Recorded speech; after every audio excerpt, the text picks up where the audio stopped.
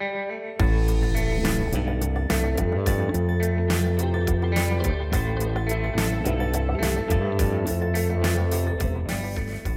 are trying to decide the best way to regulate who can have a gun, how they can have a gun, where they can find guns.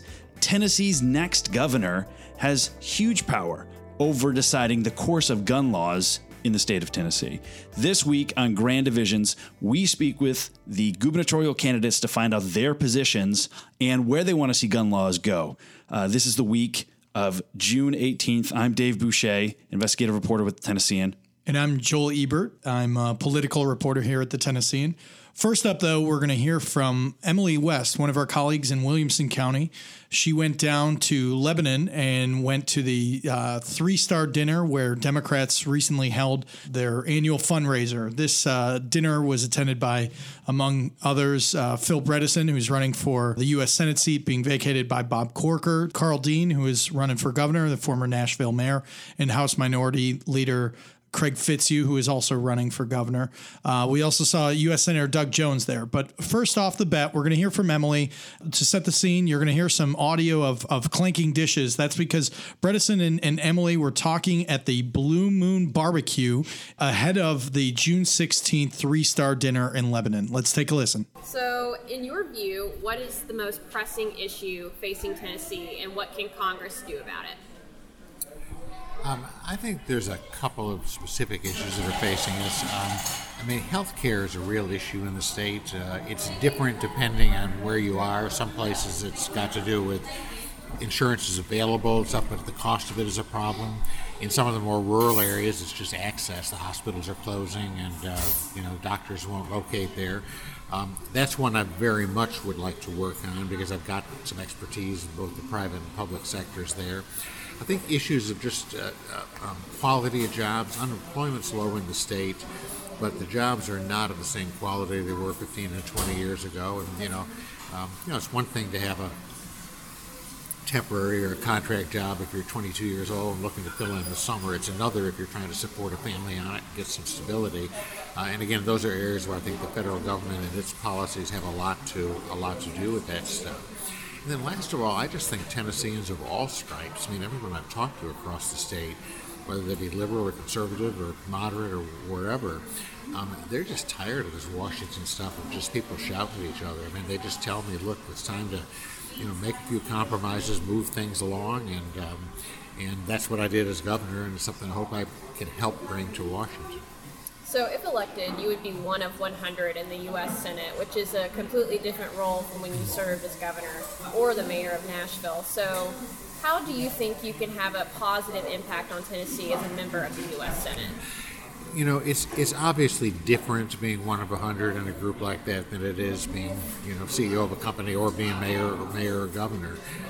But I think I've learned enough about, business and about how to get things done to be able to work in that environment.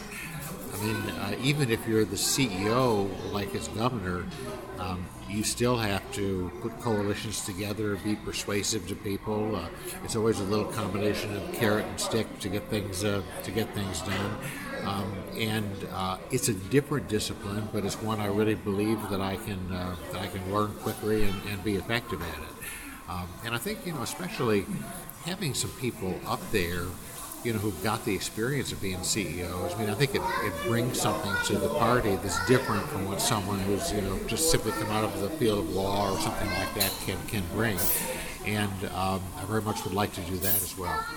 So if elected, you would be replacing the chairman of the Senate Foreign Relations Committee. On foreign policy, what did you think of the June 12th summit with North Korea? And do you support the president's efforts to engage with the North Korean regime?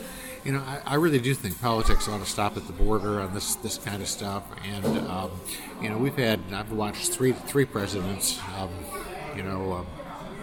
two Democrats and a Republican, try to deal with North Korea unsuccessfully. And I'm certainly willing to give President Trump some elbow room, some running room to try something different. I think there's plenty of people who are suspicious enough of the motives and the truthfulness of North Korea that there'll be people watching the whole thing in the Senate, in the House, and in the government. But that's this one. I applaud the president for just trying something different here. I hope he's successful. If he's not, he'll have done it won't be any worse than the last three presidents we've had in their ability to do something. What's your view of the situation on the border with separated families, and what can and should Congress do about it?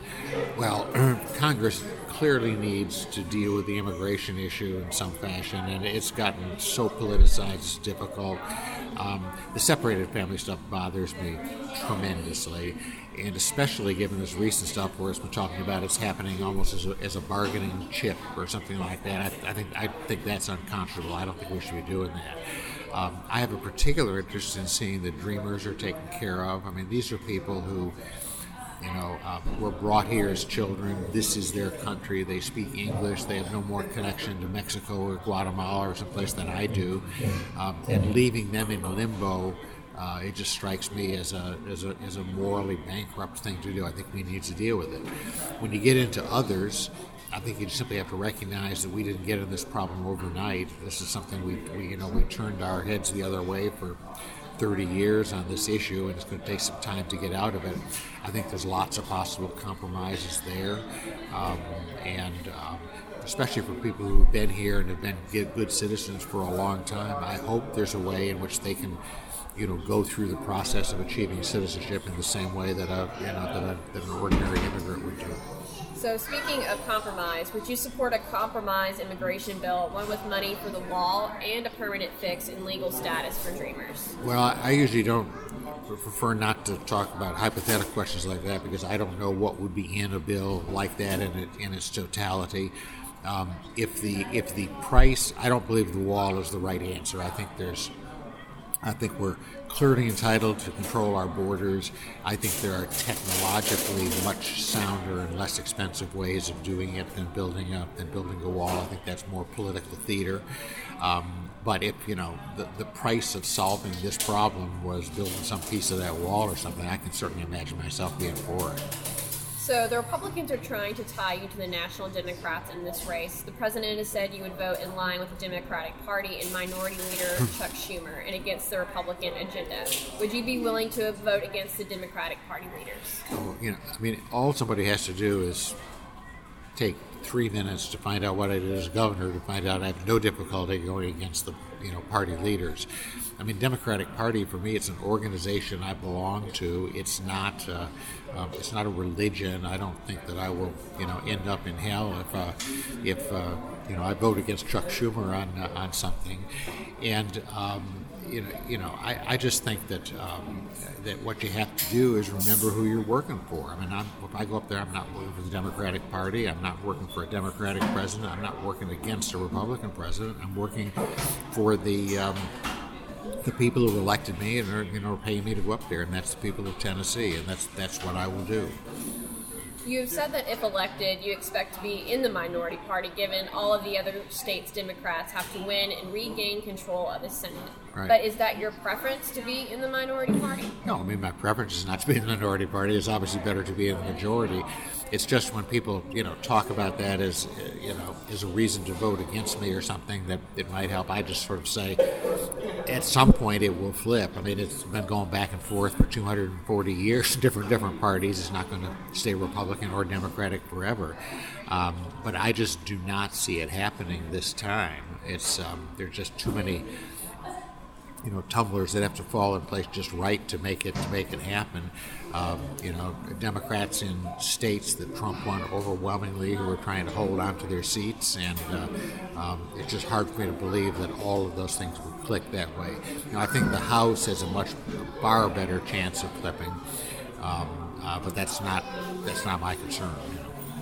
What's the most surprising thing you've learned about Tennessee on the campaign trail, and how does that compare to 2006 when you last campaigned statewide? I think probably the most surprising thing I've learned is that people tend to want to think that everything that everything is this highly polarized, take no prisoners feeling. That's kind of the way the media portrays it, and so on. And I found out people are not like that at all. That their political views are much more nuanced than that. When we've sat down at these brown bag lunches and talked about various issues like health care, I mean, it's hard to tell who's the Democrat and who's the Republican around the table when you're sitting there talking like that. And so that finding the way that everything is portrayed as being this, take no prisoners, we're in our own corner, finding out it's just not true in Tennessee. I guess I'm not surprised in retrospect, but it's certainly been something I found on the campaign trail, and frankly, it's very encouraging. Thank you, Governor. Thank you. That was former Governor Phil Bredesen with our own Emily West, joining Senator Doug Jones there. At the event, the party raised more than $450,000 from this fundraiser. They put out a statement on Monday saying that was the haul, and that's obviously the intent of these events, is to kind of raise that money and fire up the base, right? Tennessee Republicans quickly tweeted out, though, a photo comparing their dinner with the Democrats' dinner, and just trying to show the differences between the two. That doesn't sound like a tactic that the president would like, right? Like, he hated all those photos comparing attendance size. I don't know. So obviously the Democrats are going to hope to follow, at least in Tennessee, to follow the lead of Doug Jones's victory that he had in Alabama. It was, once deemed an impossible task, a Republican stronghold in the South. And I think that Tennessee Democrats are going to want to play to the localization of this race. They're not going to want to play a national role. As you hear even in the interview that Emily did, you hear Governor Bredesen talk about how he's not afraid to go up against his party, as evidenced in the past on several issues. And look for Republicans at every moment to make this a national race, to tie him to the national party. To Schumer and call him a tool of the party, absolutely. And we'll see what sort of trickle-down effect that has on whichever gubernatorial candidate, that's former Nashville Mayor Carl Dean and House Minority Leader Craig Fitzhugh, whichever one makes it out of that primary. Another issue that may play a role in the primary, but will definitely play a role in the general election, is where candidates stand on gun legislation. That's always a big topic at the legislature. Lawmakers tend to look to either weaken, depending who you talk to, or loosen restrictions on who can have guns, when they can have guns. There's potential to do away with the permit system of who can carry guns or not. Our colleague, Jordan Buie, met with and spoke with gubernatorial candidates to see where they're at on different aspects of gun legislation, see how much they want to push for and what they're comfortable with. And this is in coordination with the story that he did that, if you haven't checked out, you can find on our website.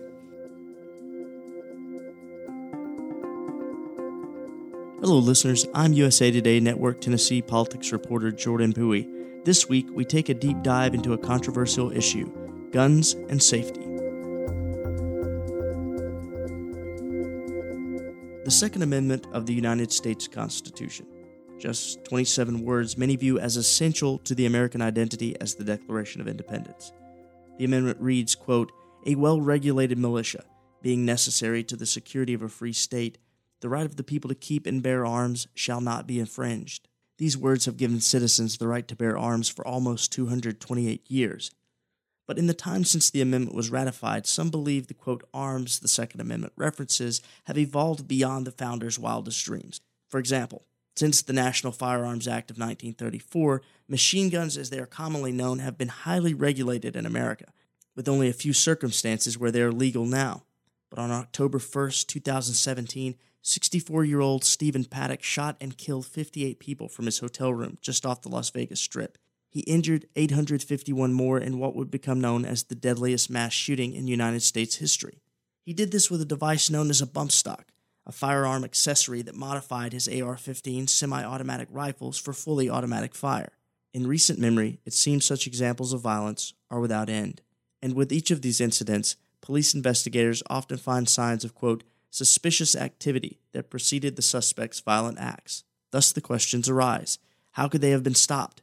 How could these weapons have been kept out of their hands? And how can we keep our children safe?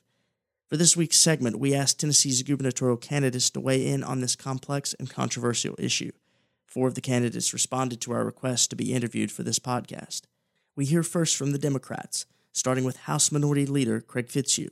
I think the major issue now is with the safety of our schools. And I think we clearly have have got a situation that, frankly, sooner or later, if you look at the odds, will hit us directly. It's been close to, as a matter of fact, my high school at home in Ripley plays football, and every year, almost every year, with the Kentucky school that was they had a shooting there, and it really affected the kids and folks in my hometown because it struck close to home. So I think school safety is the key issue right now, and we have to do something about that. We have to make sure that our schools are safe. Next, we hear from former Nashville Mayor Carl Dean. Dean believes a consensus can be reached between parties on how to keep guns out of the hands of potential perpetrators, starting with stricter background checks. Well, I think, one of the things we have to look at is whether background checks should be strengthened. That would seem to me to allow people's Second Amendment rights to be protected, but at the same time protecting society from folks who are dangerous and shouldn't have firearms from having them. So I think that's where I think you have an area where you possibly can get agreement. I mean, one of the things you have to do is realize that anything that is suggested has to, pass through the legislature. It has to pass through a political process, and you need to bring people together to find common ground. But while Democrats believe stricter gun regulations could help, the Republican candidates for the most part say they are looking, quote, behind the gun, and that news coverage has pushed some to the wrong conclusion. Here's Williamson County businessman Bill Lee explaining his perspective. I think that they put political pressure to do something. But I think the wrong approach is to take away rights from law-abiding citizens because of the actions of those who do criminal acts. I do think we have to look behind the gun. I don't think the gun is the cause. I think that what's going on behind the gun. Behind the gun, the Republicans believe mental illness, among other root causes, is the issue. Here's House Speaker Beth Harwell. I do believe that we've become somewhat desensitized to violence in our society. It is an awareness process. And I think people, of course, have the right to own and carry a gun. That's not something, I think that's something I know that's in our Constitution. So I don't know that you can blame it all on guns. I think there are other issues that are happening in society that have contributed to this significantly. Congressman Diane Black and former Economic and Community Development Commissioner Randy Boyd did not respond to requests to answer questions for our podcast, but Black also has her theories on the effects of popular culture on youth today. In audio obtained by the Huffington Post from a session with ministers at Safe Harbor of Clarksville, Black is heard saying she believes pornography and violence in media are to blame. The Boyd campaign also recently released a school security plan that said he would invest in state mental health resources and develop a, quote, range of patient-appropriate mental health options for Tennesseans, quote, especially young people. That's a wrap for our look at guns and safety. Hey listeners, I'm Tennessee politics reporter Jordan Buie, and this is Fact and Fact Check, a segment of the show where we offer both facts about Tennessee politics and check out questionable statements and figures tossed around in the political arena. For our fact last week, we looked at term limits. This week, we give you a fact on political parties' successful retention of the governor's mansion. While the Tennessee Republican Party recently held its annual Statesman's Dinner, a celebratory rally calling for the party to retain their supermajority in the state legislature and keep a Republican as governor, this will be quite the accomplishment if they manage to do so. Democrats held the office for nearly 5 decades in the 20th century, but no two successive governors have belonged to the same party since 1967. That's our fact for the episode. Now on to our fact check. In a recent ad for former Economic and Community Development Commissioner Randy Boyd, the candidate touted how he would treat the state budget like his family's budget and keep it balanced unlike Congress, the latter being a dig at Congressman Diane Black. House Speaker Beth Harwell has also stated proudly that she has managed to balance 8 state budgets. But in fact, having a balanced budget in Tennessee is mandated by the state constitution, so these candidates would only be following the law by doing so. That's our Fact and Fact Check for this week. Check back on our next episode for another segment.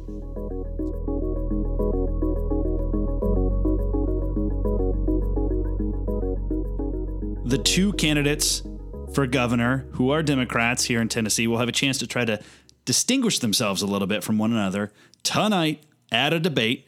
It's at 6 p.m. at Belmont University, live streamed at the Tennessean and every other USA Today Network Tennessee site here in Tennessee.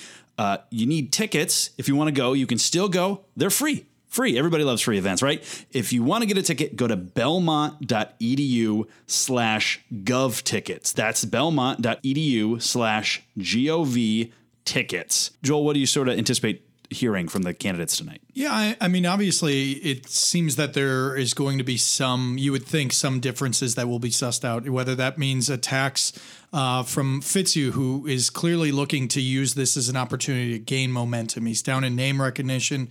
He's down in campaign money. So he needs to have something to propel him up. So it wouldn't shock me if he brings up some issues that the former mayor, Carl Dean, has had in the past. We also could easily see some differences on education. It wouldn't shock me if you see that. So it should be interesting either way to watch. The very next night, though, Wednesday, the 20th, we are also going to see a televised debate. This one on the other side, Republicans are going to get together. So that means you've got Diane Black, you've got Bill Lee, Randy Boyd, and Beth Harwell, all going to be on WKRN in a broadcast debate, broadcast by Nexstar, and it's going to be across the state. This is really a 2 of 3 series. Nexstar did a previous debate in Memphis. They're also going to have one in July in Knoxville. This debate between the gubernatorial candidates only, again, is going to be on legislative issues and crime. So hopefully we're going to begin to see this week and even the following weeks some major differences between the various candidates in the race for governor. One more event to look out for this week that has some of these national implications that we talked about earlier. 7:30 p.m. Friday at the Ryman, there's going to be a recording of a podcast called Pod Save America. It's a very, very popular podcast put on by several ex-members of the Obama administration, high-ranking officials who were in the Obama White House. It's kind of interesting. They're coming. Part of their tour is always to help raise money and to kind of stump for Democratic candidates across the country. I don't know if Phil Bredesen's campaign is excited for, again, high-ranking Obama staffers to come into Tennessee and campaign for him. It seems like this is something that Republicans could attack him for, or could hit him for. Absolutely, and that's what they're trying to do already. So I think anytime you have former administration officials, or even if Hillary Clinton, say, had people come out here and try and stump for Governor Bredesen, you'd really probably see some initial resistance or at least hesitance because, again, they're going to want to localize this race. They're really going to want to make this about the state of Tennessee and not the state of national politics going on around the country. From a pure logistics stance, though, these shows tend to be pretty popular and could bring in a lot of money potentially for not only for Phil Bredesen, but for all Tennessee Democrats. So just logistically, I'm sure the Democratic Party is excited to have this happening. Which is why they're traveling around the country. And again, the national sides, both Republicans and Democrats, are trying to pour money into these key races. And we fully anticipate that happening in Tennessee. As always, we want to end with very important information about voting. The last day to register for the August 2nd primary is July 3rd. It's coming up very, very soon. Early voting starts July 13th. That's right around the corner. Again, you can find information about how to register to vote at the website for the Secretary of State and at Tennessean.com. That's our show for this week. We really appreciate you listening. You can find us at Tennessean.com and anywhere else where you subscribe to podcasts. Subscribe to our podcast. Tell your friends about it. We'd appreciate it if you rated our podcast and gave us some feedback. We want more 5-star ratings. We've got some good reviews, but keep them coming. Please, we appreciate it. Thanks so much.